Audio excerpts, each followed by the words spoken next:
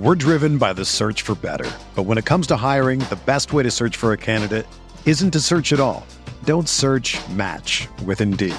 Indeed is your matching and hiring platform with over 350 million global monthly visitors, according to Indeed data, and a matching engine that helps you find quality candidates fast. Ditch the busy work. Use Indeed for scheduling, screening, and messaging so you can connect with candidates faster. Leveraging over 140 million qualifications and preferences every day, Indeed's matching engine is constantly learning from your preferences, so the more you use Indeed, the better it gets. Join more than 3.5 million businesses worldwide that use Indeed to hire great talent fast. And listeners of this show will get a $75 sponsored job credit to get your jobs more visibility at Indeed.com/Blue Wire. Just go to Indeed.com/Blue Wire right now and support our show by saying that you heard about Indeed on this podcast. That's Indeed.com/Blue Wire. Terms and conditions apply.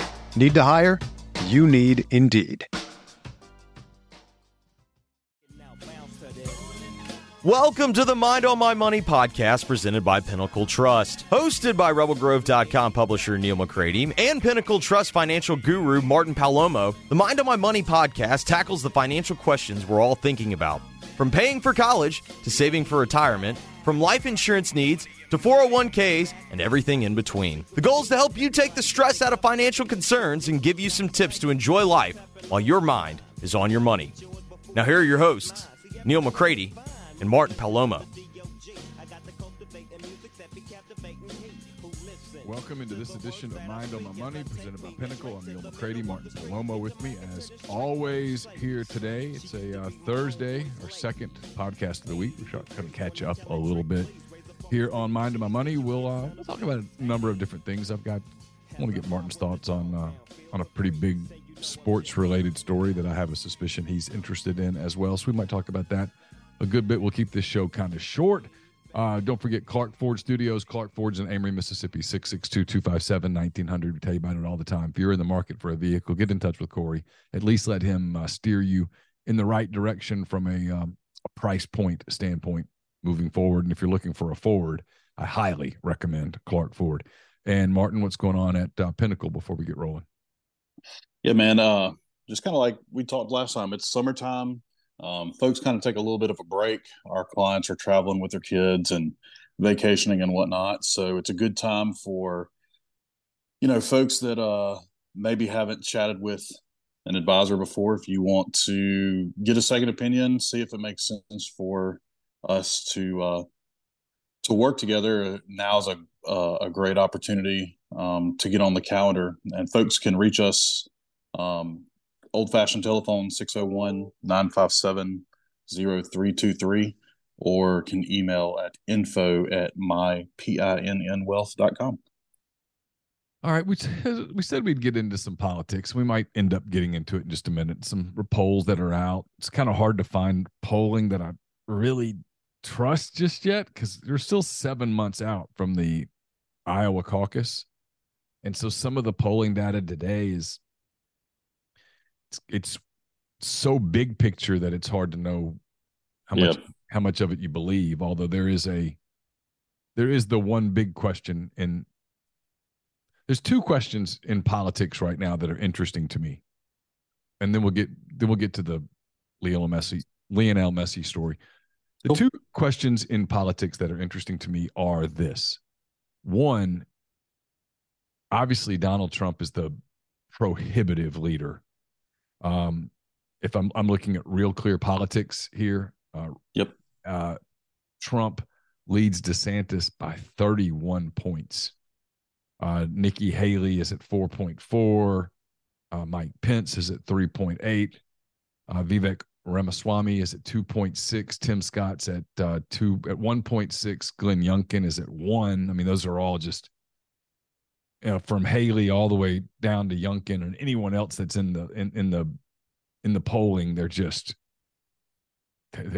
non-existent, right? I mean, and in some of these polls, Trump leads even bigger than that. And then my second question that's interesting to me is why Robert F. Kennedy Jr. isn't going to at least get a voice on the Democratic side? Why are there not going to be Democratic debates? And does Robert F. Kennedy Jr.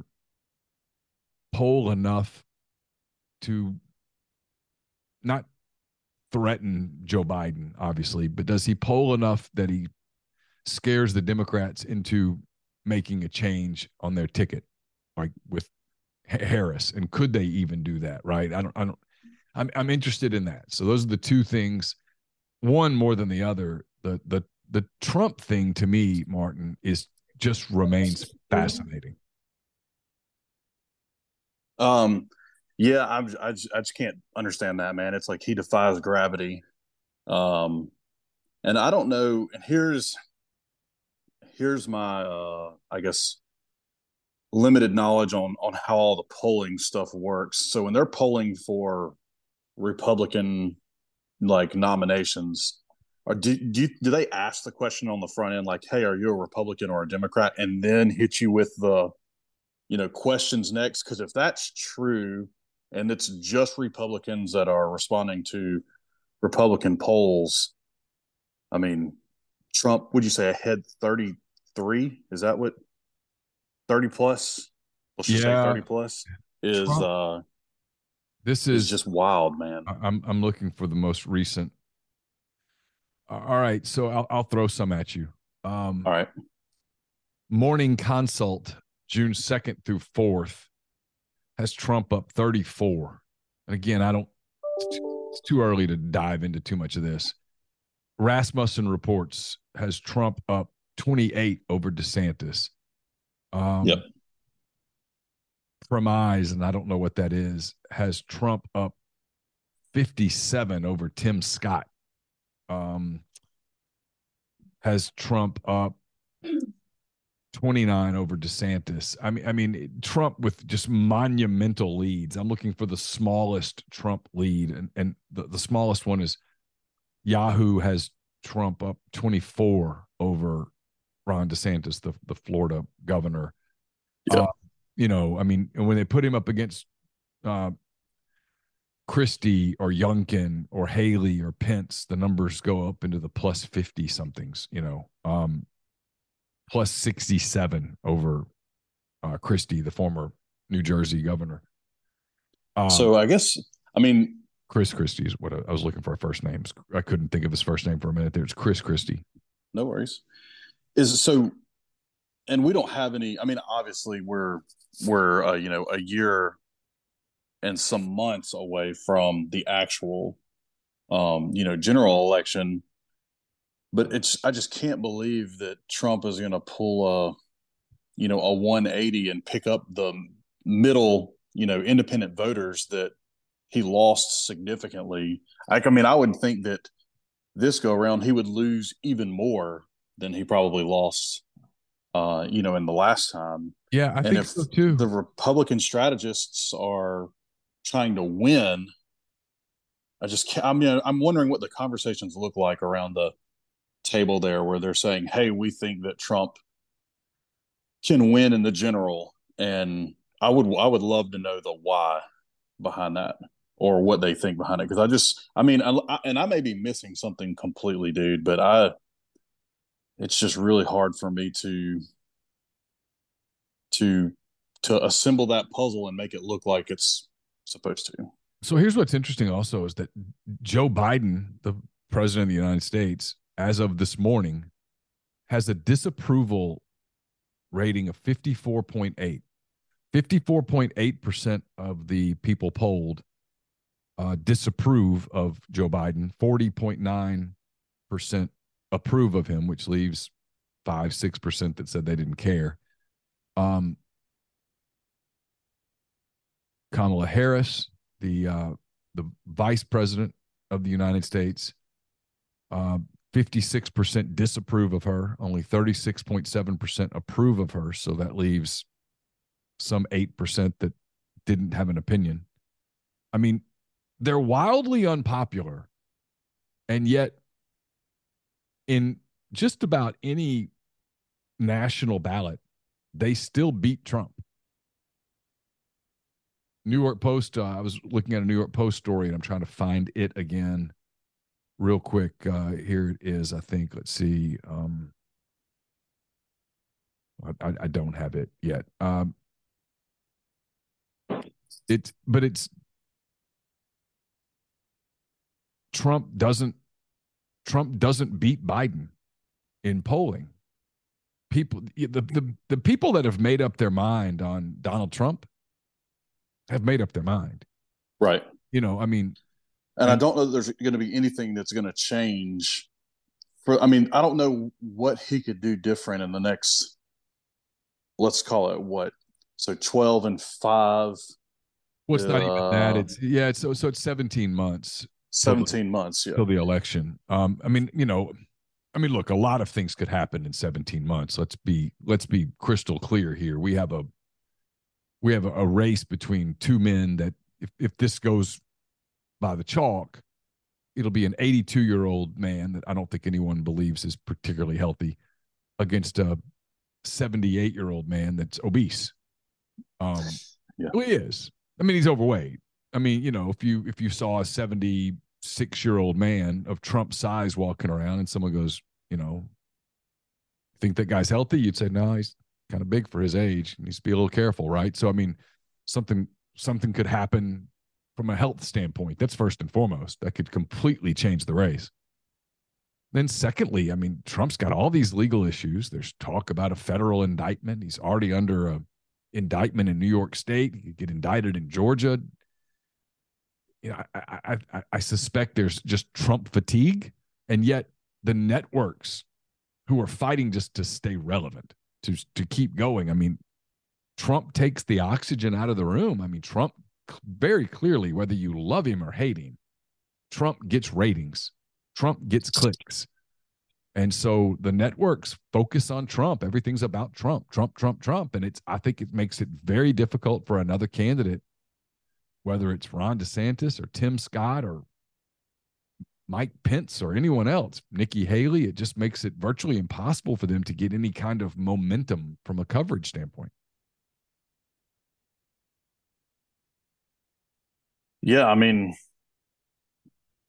dude, and if this is all legit, we're set up for the continuation of the last 4 years. Yeah, and I'll let my bias slip in here. 4 more years of this, what we've had the last 2.5 years, frankly, is frightening. We're late on this today because I pulled up my bank account this morning, as I usually do, and my monthly taxes had come out. They'd run my payroll tax, and I'd paid and I had to call my accountant and go, "Hey, is this right?" And the answer is, yeah, it was right. They've raised taxes considerably over the last year or so. They being Congress, and we're paying.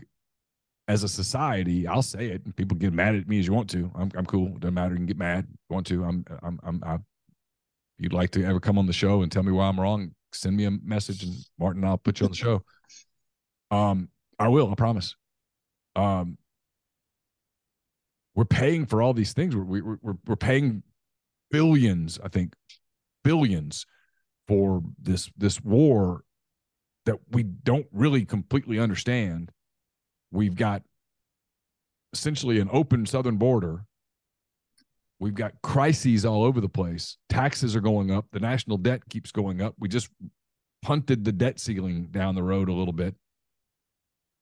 If the answer to all of this is, well, we'll just take the people who pay taxes and keep raising the taxes. As one of the people who pays the taxes, I find it to be distressing. I don't want to pay more taxes. I don't. As a citizen, if I'm being completely honest, I don't really want to keep paying for some of the stuff that we're all having to pay for. If we were making household decisions, we would be cutting some spending. Correct. Well, it's just like us. It's like I said to you, I guess pre-show. And I'm guilty of having months where Jen and I overspend in the household, and some of it for unexpected things, but a lot of them are just things that we say, okay, hey, we're going to spend some cash on this, and then the months after will be me continuing. Probably Jen probably gets sick of it, but me continuously telling her, hey, we can't spend, we got to stop, we got to slow down, we can't do this, we can't do that, and then we'll, once we kind of catch up, we get back to normal. But that's not how. And I guess really the two options that I have is, if I don't want to stop spending, I've either got to make Jennifer go get additional income, or I've got to go find additional income. And that's what our government did, was they said, hey, we're unwilling to stop spending, so instead of having some type of austerity, um, we're just going to make more money. But their only form of making more money is to extract it from you and I. And I'll make fun of Republicans here. I'm a pragmatic guy. I think you know that after dealing with me for all these years, Martin. I'm yeah, just kind of 4 or 5 years. Yeah. Here's just kind of how I see things, and I look at things logically and outcome based. And if I'm going into a football game, I want to win the game. Yep. Okay. Now, if I got to run it every play, I'm going to run it every play. Even though I love throwing the ball over the field. Love it. Let's throw it all over the field. It's pretty. It's exciting. Yep. It is exciting, yeah. Yeah, I love it when the receivers make big plays and they do their dance in the end zone and all that. It's fun. Yeah, a run play for 3 or 4 yards every play is not exciting. But if the way I win the game is running the ball 3 yards in a cloud of dust, I'm in. I totally understand, man. I love winning. I love winning, and I want to win. I'd rather win ugly than lose pretty. So I say that to say this. In a late March poll by Beacon Research, Shaw and Company Research on behalf of Fox News, 72% of Republican registered voters said a candidate's views on the issue were more important than their chances of winning the general election, while just 17% said the opposite. Similarly, 2 surveys by YouGov and The Economist in April and May each found 63% of Republican adults prioritized backing a candidate they agreed with on the issues, while fewer than 30% prioritized the candidate's general election chances. And an April poll from the University of Georgia's School of Public and International Affairs found likely GOP voters in Georgia felt it was more important to nominate a candidate who shared their views on key issues than choosing one with a strong chance of defeating Biden, 46 to 34%, although a meaningful chunk, 18%, volunteered to the pollsters that they valued them equally. See, this is where I'm different than those people. As a Republican voter, I just want to beat Biden. Yep. I want Biden. This isn't personal. I want him out.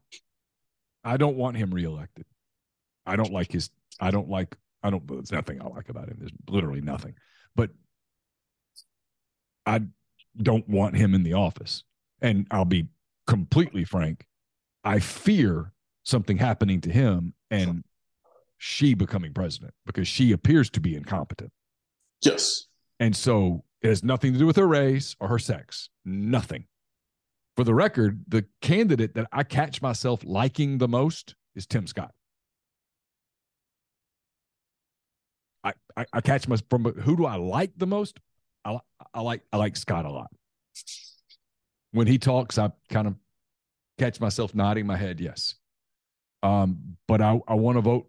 I want to vote for the Republican that I think can win, and I don't believe, and I've said this all along, if he proves me wrong, great. I don't believe Donald Trump can win a national election. I just don't. He barely won in 2016 against a historically awful candidate who ran a terrible campaign. She ran an arrogant, assumptive campaign. She's unlikable, Hillary Clinton. And a lot of people went out and voted against her and voted for Trump because they didn't want her to win. 4 years later, Donald Trump lost to a candidate who basically hid in a bunker,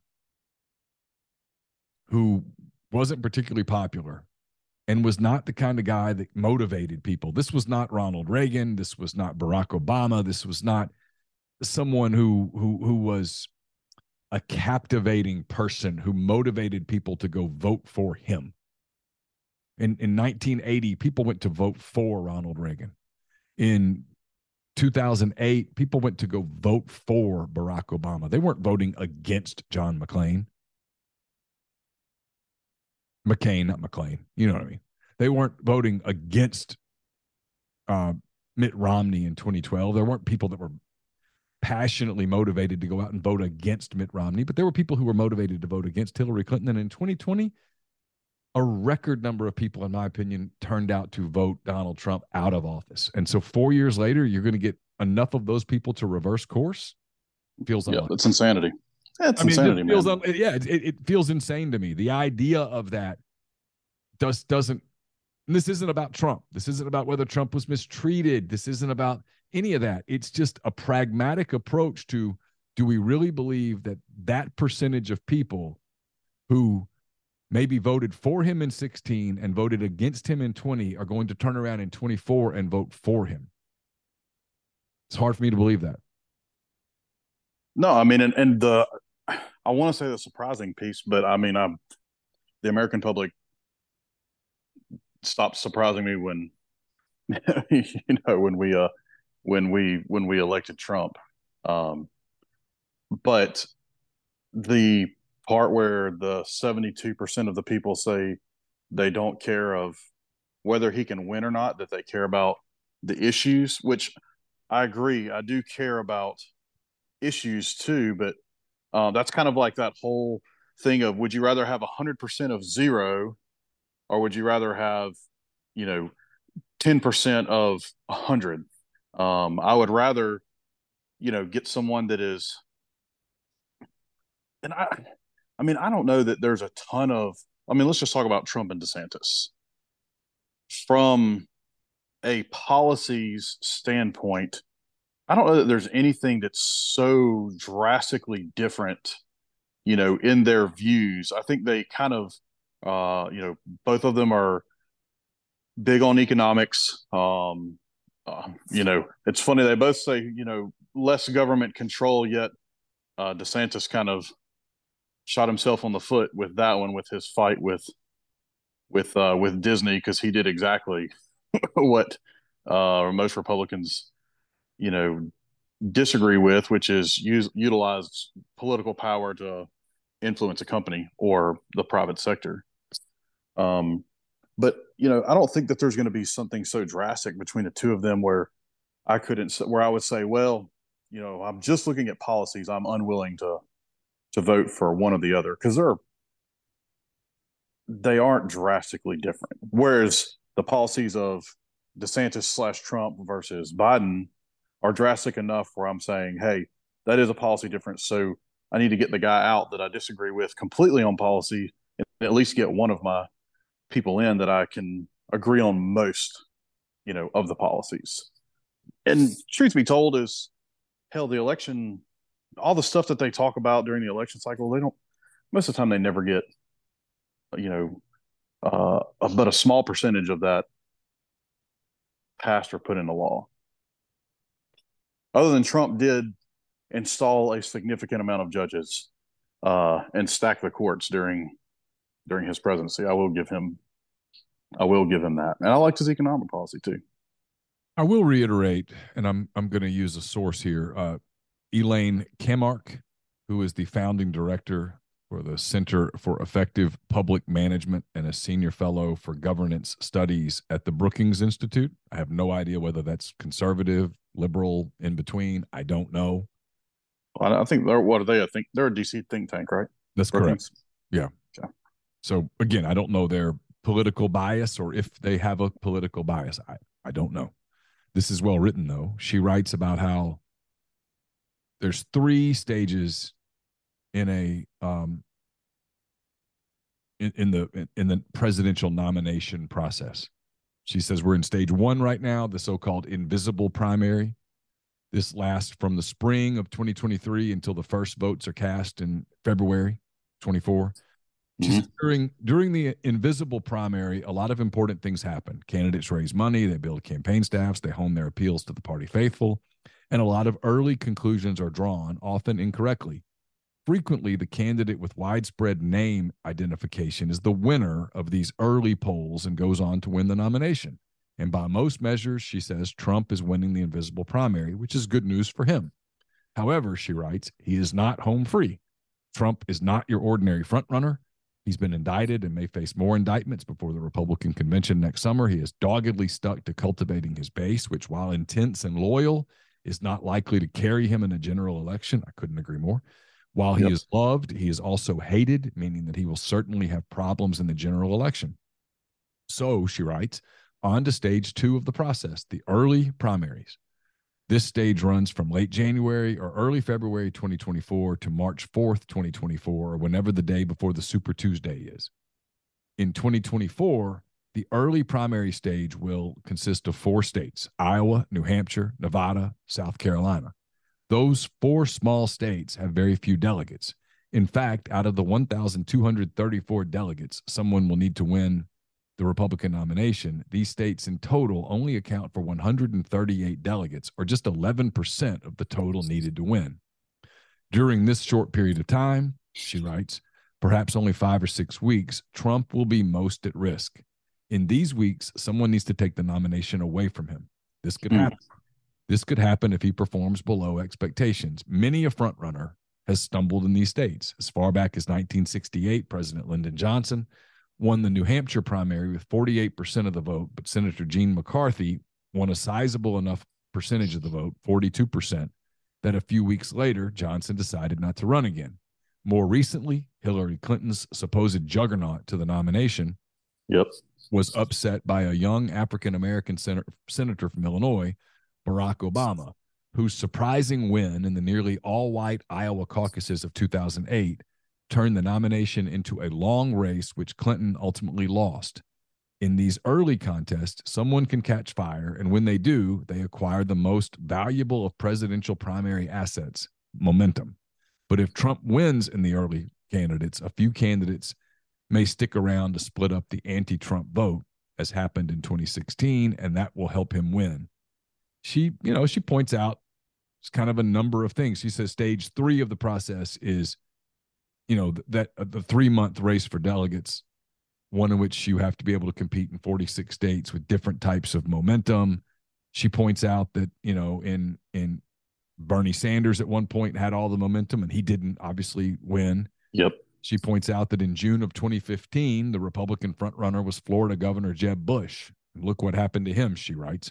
He did poorly in the first 3 contests and never even made it to Super Tuesday. And then she writes about how she says, we're driven by the search for better. But when it comes to hiring, the best way to search for a candidate isn't to search at all. Don't search, match with Indeed.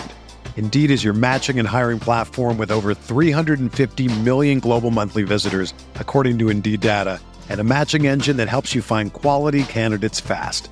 Ditch the busy work. Use Indeed for scheduling, screening, and messaging so you can connect with candidates faster. Leveraging over 140 million qualifications and preferences every day, Indeed's matching engine is constantly learning from your preferences, so the more you use Indeed, the better it gets.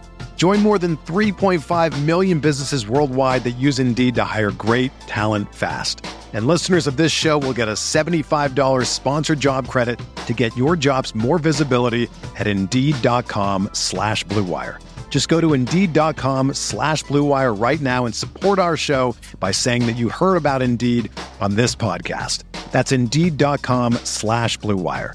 Terms and conditions apply. Need to hire? You need Indeed. Whether you're a world-class athlete or a podcaster like me, we all understand the importance of mental and physical well-being and proper recovery for top-notch performance. That's why I'm excited that Unified Healing is sponsoring podcasts on the Blue Wire Network. Unified Healing is a new and super innovative global network of wellness centers powered by Energy Enhancement System, or EE System. If you haven't heard of the EE System yet, then you'll want to listen up. This technology promotes wellness, deep relaxation, purification, and rejuvenation. Wherever you are across the globe, access to a center is easy and affordable. Interested in experiencing the EE System technology for yourself? Go to unifiedhealing.com/Blue Wire to learn more and find a center near you. That's unified, UNIFYD, healing.com/Blue Wire.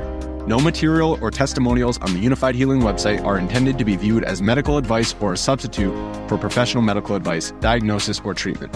Always seek the advice of your physician or other qualified healthcare provider with any questions you may have regarding a medical condition or treatment and before undertaking a new healthcare regimen, including EE system. Electability matters in primary elections, and many a voter has voted their head over their heart in order to beat the other party. She says it was the electability issue. It's catapulted Biden from dead man walking to Democratic nominee in 72 hours in March of 2023. So her point is ultimately it's still so early that people can stick to their guns and go, no, I'm for Trump. I'm for Trump. I'm for Trump. I'm for Trump. And maybe there comes a point where people look at it and go, but he can't win. And if we get to that place, right, we're going to throw it. Man, we're throwing the ball Saturday. We're throwing it everywhere. Yeah, but the way you beat this team is running the ball. Yeah. Well, 6 weeks out, yeah, but man, we throw it. I mean, that's what we do. That's who we are. It's a good analogy, man. As you get closer to the game, you know what? Hey, coach, let's put in some of that power package we've been flirting with. Let's kind of put that in a little bit. You know, I mean, I want to see whether that's what happens. And if it does, look, DeSantis is off to a terrible start. I want to see, can he get his footing? And if he can't, is there anybody else in that field who can start to assemble some momentum? Yep. Where people look at him and go, you know, I'm a Trump guy, but he can't win, and I like so-and-so, and I'm going to put my head in front of my heart, and I'm going to support so-and-so. Yeah, and some of the polls I looked at had, and I know they're all early stuff, they were general election polls with, Biden versus DeSantis. And I think that one may have been a Rasmussen poll, or it may have been Economist. I can't remember which one. I'm not sitting in front of my computer right now. But it had them tied, DeSantis and Biden.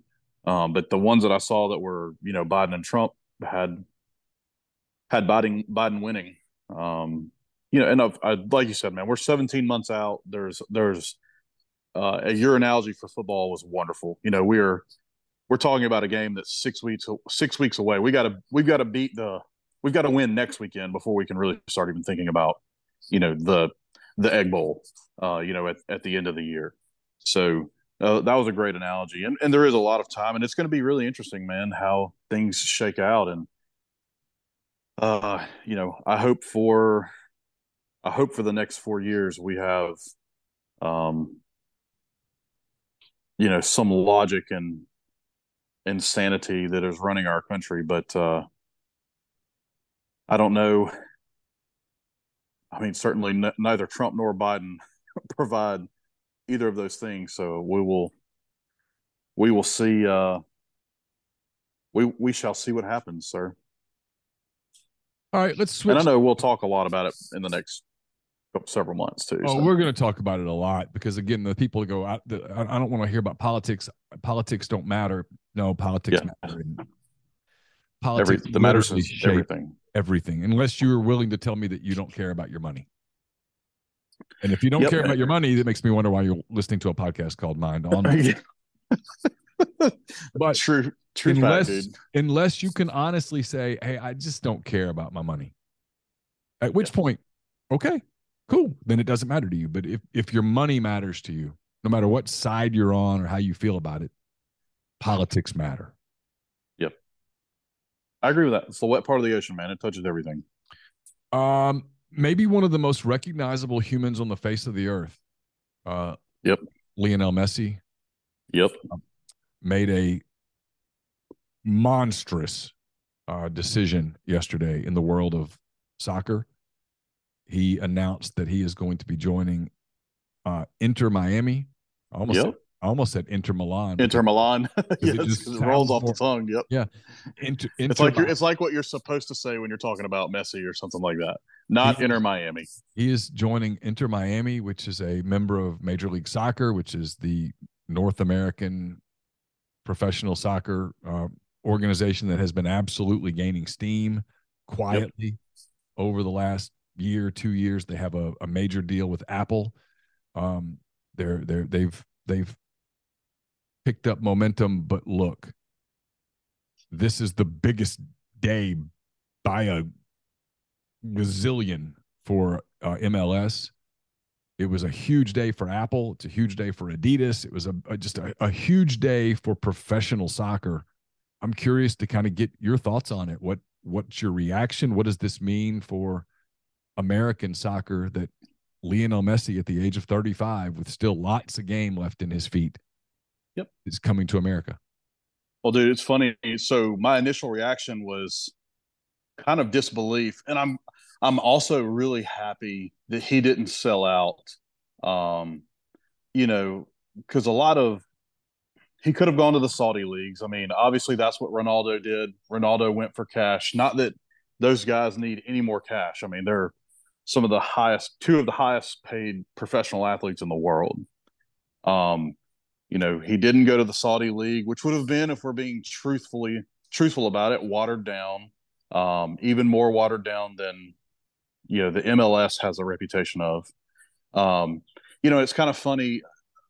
I can't believe we really haven't even talked to Ted Lasso at all on the show for the last season. But Roy made his comments, and I think it was like season 1 where he talks about where he could go to America and just dominate. And that's what Messi's going to do. He's going to dominate. But I texted my son yesterday. I screenshotted the Wall Street Journal and ESPN notifications. Both hit my phone at the exact same time. I screenshot it, circled it, texted it to him, and said, "Road trip!" Exclamation point! Exclamation point! Exclamation point! Because truth be told, is most Americans don't have access to go watch that live. Like, you would need to fly to Spain, you would have needed to fly to Paris, you would need to go to Europe to watch a match. Watch, like, the man, the GOAT, the greatest of all time, in living color. And we are going to be able to watch it now. I did see there was a statistic or a dollar amount, and I can't remember exactly what they were, so I'm just going to pull them out of my butt. You probably know what they are. But it was saying, like, the tickets for the July 12th Inter Miami match were maybe, like, I'm going to say like $50 or something like that, pre-announcement of Messi coming to Miami. And then now those tickets are like $500. Yeah. So I mean, like, that's the Messi impact. That's the impact that a guy like that not only is going to have on, Miami. And I mean, and look, David Beckham, kudos to that bro, man. He is not only an athlete, but apparently a pretty damn good business person, to be able to take an extension club like Miami, who doesn't even have their own, they don't even own their own stadium, dude. I think they lease their stadium from Fort Lauderdale. I think that's right. And and it's kind of almost like a Jerry Jones-ish kind of deal, where Jerry Jones bought the Cowboys for what, like 125, 150 million, something like that. Now the franchise is worth like $8 billion. I mean, I don't know if it's 8. I just pulled a number out of my rear end, but a lot of money. It's worth a lot of money. I think this is more about MLS than it is about Inter Miami. And when I say that, I mean, obviously this was an MLS coup to get him. And I think that probably was, hey, what franchise would make the most sense for him, would be the most appealing to him, would be the most appealing to his family. Sure. And that's where Miami came in, right? I mean, I think it's either got to be LA, Miami, or maybe New York, but I think you're right. I mean, because like when Ibrahimovic came to LA, you're spot on with that. There weren't very many franchises that could. I mean, but LA was a huge developed franchise too. Miami is not a developed franchise. I mean, they're bottom of the table. Yes. So it's kind of funny. It's not for, and even I think Messi said, like, this is not about money. I'm curious what it's about. Did, like, Ted Lasso have an impact on Messi? Is Messi going to come in and here's what I wonder. And pull a Ted Lasso? Here's what I wonder. I wonder if Messi, who is probably approaching the point in his life where he has to start thinking about life after football, yeah, after soccer, football is life. Yeah, but he's not going to play forever. Father Time gets everybody. I mean, Yep. it will eventually even get Leo Messi. Yep. I wonder if he thinks, you know what, I might be a pioneer here. This might be where this thing is headed. This thing might be 20 years from now, Yep. when I'm 55 years old. This thing might be a completely different thing, because if you look at the growth of soccer in the US, and I'm not one of the soccer geeks, okay? There's a lot of people that are just obsessed with, soccer's the best sport, and those people are obnoxious. If you take a step back and look at it, though, popular sports in America among young people, soccer's number 2 right now. Yeah. And then fewer young people are playing American football. Yep. Now they still love it, and they still go to the games. And I'm not trying to kill American football. No, I think it will always be king, man. But under that, there's room for a lot of growth. And I think Messi looks at this deal with Apple, and he sees the way the sport's growing here. The World Cup is coming here. I'm just going to tell people, the World Cup tickets in 2026 are going to be a commodity. Yep. And I hope I can get my hands on some. Well, I'm planning to somehow, some way. We'll just mortgage the house. Yeah, whatever it takes. But I mean, we're gonna have soccer crazy is going to take over this country. Oh, for the summer, absolutely. My son Carson was telling me that the American U20 team, I think, is right now doing really well in the U20 World Cup, which I didn't know was a thing, and wouldn't have known it was a thing if I didn't have a soccer crazy person in my house. Yep. But I've also talked about this, right? Is that this generation of young people, and there are tons of them, who are growing up playing soccer, and tons of females who play tons of soccer and love it. Yep. And now it's growing as a male sport. I remember going to you were there because you were refereeing a game after this game. Carson's Oxford High School team played Clinton. Yep. And it was late November, early December, somewhere in there. And Clinton won 1-0. It was a good game. And anyway, after the game, one of my subscribers, kind enough to, he was also a photographer for Clinton High School, was kind enough to come over and say, hey, I took some pictures of Carson. I'm going to send them to you. And I was like, that's great. And really appreciate it. And then he said, this was fun. And I was like, yeah, it was a really good game. It was a fun game. And he said, normally the teams in North Mississippi aren't as good, and they're getting better. And I was like, that's great. And this is all still pretty new to me. And what I've discovered over time is that no, it's clearly getting better and better and better. And right. All over the country, the quality of boys soccer is jumping, and we're producing more elite players as a country. And but getting back to my point was, look, Carson, my son's not going to play professional soccer. Probably not going to happen. But if you told me that in 15 years, when he's 31 years old and he's got a job and he's living in pick your city. Yeah. Nashville. Okay. Nashville. And he and his buddies can go in for season tickets. Yep. That becomes a fun thing to do, to support that team, to go to their games, to, hit the bar a couple hours before the game, and then go to the game and watch Nashville play FC Cincinnati or Sporting KC or Atlanta United or whoever. And then, he and his buddies go have a beer afterwards and go about their lives.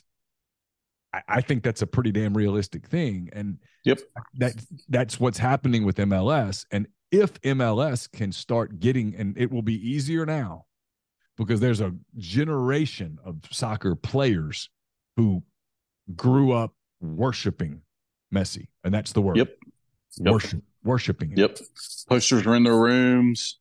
Like that's their guy. They've got the jerseys. They've got his club jersey, his country jersey. Yep.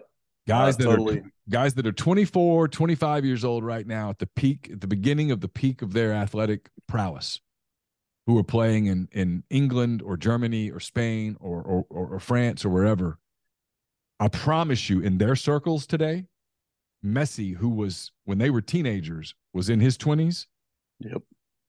setting the world on fire from a soccer Yep. standpoint. They're talking amongst themselves like, oh, that's a total game changer. Yep. MLS in their eyes went from, no, man, I'm not going to go play there, to, Yeah, it's a Roy Kent. Oh, I'll go to America and I'll effing dominate. yeah, it went from that to, Yep. oh, well, that's at least on my radar. Yeah. For 6-7 years from now. And so when those kinds of players who absolutely have name value in this country because of our ability to stream La Liga and the English Premier League and Bundesliga and all of that stuff, because of young people's ability to keep up with European players and South American players and African players, for their ability to keep up with the world's elite players. When they come to America, they'll and more will. It's just going to make that league more and more attractive, and at some point, that league has a chance to become mainstream. Yeah. Well, dude, I mean, we're just so many. We're so far behind Europe with with the leagues. I mean, because MLS is still an infant relative to the Premier League, to La Liga, to Serie A, to League One. I mean, it's still in its infancy phase. We don't even really. I mean, we have the USL as, I guess, kind of like the equivalent of the Championship League for the English Premier League, except for we still don't have relegation and promotion. So we are still behind. We're in our growth phase, where I would say Premier League is. I'm not going to say it's plateau, because I don't know that Premier League will. I think Premier League will always continue to be the NFL of the rest of the world's football. But we are definitely in our growth phase. And you're right. A guy like Messi coming to MLS is huge. I mean, Ibrahimovic, I thought, was huge. Not so much a household name like Messi, but if you're a soccer person, you definitely know who the Beak is. That guy was, a freak of nature. And again, hats off, kudos to, Ted Lasso for bringing in Zava, which was 100% based on Ibrahimovic's character. And kind of introducing the world to more players, or America to more players, not the world. And I also think shows like Ted Lasso have really, helped bring the soccer conversation into the foray for most, armchair Americans that didn't play the sport, didn't really grow up around it. I mean, my wife is not a sports person at all, loves Ted Lasso, probably knows a little bit more about soccer now than she did, 3 years ago when Ted Lasso was first introduced. Not that she's going to go name all of the players, but I bet you if you ask my wife, hey, who's Leo Messi, she knows exactly who Messi is, even though she has probably never watched him play. It will make people who have never even considered watching an MLS game watch an MLS game. It will make people who never really thought about going to an MLS game overpay for tickets to go to an MLS game. I mean, he was just the hero of one of the most competitive, exciting World Cups ever, including played a huge role in the best soccer game I've ever seen. In that final against France. I mean, maybe there's been better soccer games. I'm not going to argue that with people. It's the most exciting soccer game I've ever seen. Yep. And he played a huge role in it, and Americans watched it that day. And I just think it's a big deal. I'm not trying to make it a bigger deal than it is. I just think for MLS, it is a huge deal as we launch into the beginnings of the next World Cup cycle, and that's the World Cup coming to the U.S. in 2026 is a big, big, big deal, and it's going to be in stadiums all over the country, and it's going to be something that captivates our country's attention, and it's going. I just think this is I'm just saying the same thing over. I thought it was a landmark, earth-shifting day for soccer in this country. Yep. And kudos for Beckham for being able to land them. And you're probably right. There was probably a huge MLS push behind that, but there was only a few places where he was going to be able to go. I mean, I love the culture at Nashville and Atlanta, but they're not going to land Messi at Nashville or Atlanta, even though both of those teams would beat the absolute brakes off of Miami without Messi right now. I think you're 100% right. I mean, South Florida makes the most sense for a guy from Argentina. What it might do, though, what I think it does do is it does make it easier down the road for Atlanta or Nashville to get a player, not of Messi's magnitude, right, but a player that has name value from Europe. Yeah, absolutely. Maybe we'll get Jamie Tart. Yeah, I won't do any spoilers. I will do it real quick since we're talking soccer. I was very disappointed with the first half of season 3 of Ted Lasso, and I could not have been more thrilled with the second half of season 3 of Ted Lasso. The last 3 or so episodes were incredible. Yep. The last 2 were, I think, the best of the whole series, and the last one was, I choked thinking about it. It was great. I cried for a half hour. Dude, well, and I know you and I talked about it when we talked about it last, where I kept saying, like, yes, this is a show about,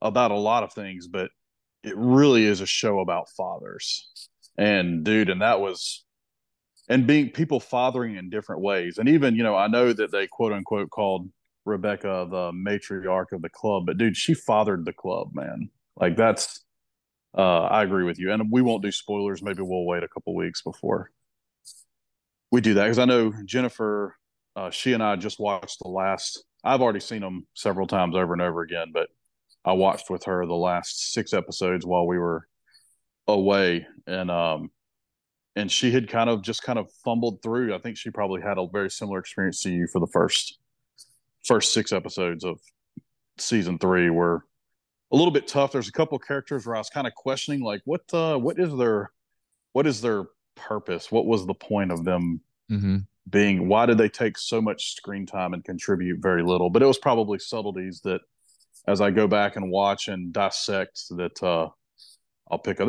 That show is so deep, man. On the surface, it's just a big dumb comedy, right? But it's just so deep, dude. Yeah, there was 2 or 3 episodes in season 3 where I felt like they were losing their way, and I still feel that way, and I think they did too because they deviated from that storyline. They just left it. Yep, just dropped it like the Jack storyline. I mean, just totally dropped that thing right on its face, which I was like, good. Couldn't understand it. Yeah, at the end of the day, there were a handful of characters that we cared about the most, and and they got back to them. They got back to Ted, back to Rebecca. Roy, Jamie, Nate. There was a scene with Beard that I thought was brilliant that they saved until that. Yep. I know exactly which scene you're talking about, man. Was incredible. It was it totally changed the way that I viewed him completely. I thought it was, and for them to save it for that spot, I thought was powerful. There's a scene. There's a scene midway through the final episode that was the shifter that was brilliant, and the way they shot it, everything about it was really, really profound. And from that point forward, man, I was gone. I was having a hard time. So anyway, it was good. It was really, really good. If you haven't watched it, it's worth watching. I know there are a lot of people that, because I heard them talk about it, and I agreed at the time that part of the way through season 3, they're like, that's it, I'm done. I'm not watching it. It's worth sticking out. If you'll get to it, they did a great job. That's what I'd love to talk to. If I could talk to the writers, the question would be, did you guys sort of sense that, hey, this thing, you got away from where you wanted to go, you got away from your bread and butter, and you went back? Or was that always the plan? The intent, yeah. Yeah, I don't know. All right, we'll stop there. Hope everyone has a wonderful weekend. Thanks for making us a part of your week. We'll be back next Thursday, I think is the plan. It's summertime, so stuff will get weird. But for another episode of Mind on My Money presented by Pinnacle. Don't forget, it's mypinnwealth.com, MYPINN wealth.com. For Martin Palomo, I'm Neil McCready. Until next time, take care.